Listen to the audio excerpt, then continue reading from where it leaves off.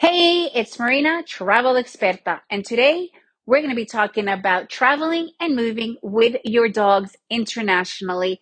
We are going to be talking about dogs that go where with the baggage. Are you guys ready for an adventure? Let's begin.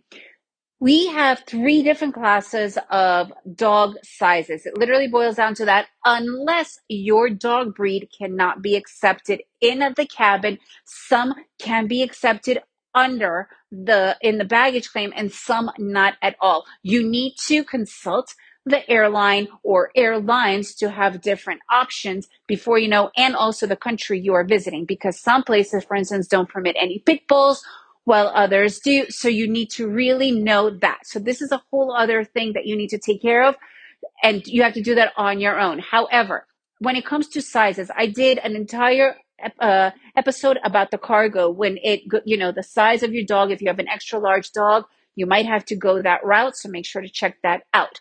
And I have an entire episode about dogs traveling in the cabin. Again, it's about the size depending on the airline. Usually it goes up to about 15 to 18 pounds. So you have everything between 18 pounds to around 90 pounds that goes under. And it's literally like baggage. Obviously, you have to supply the crate. You have to be completely in charge of how you hand the dog over to them. But you do have to understand that the dog will be traveling on the same flight with you under with the baggage. And usually, apparently, the conditions now are really favorable. The temperature is good. Like they do as much as they can to take care of the dog. But again, you really need to do your due diligence per airline.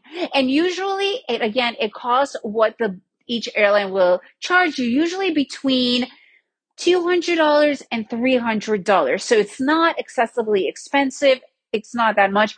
And you'll always need all the paperwork done, which I have an entire series about all the paperwork that needs to be done to take your pet, your dog internationally. So make sure to listen to each of those steps. Okay, guys, if you have any questions, I'm here to help because I've done the whole process. I'm going through the whole process as well.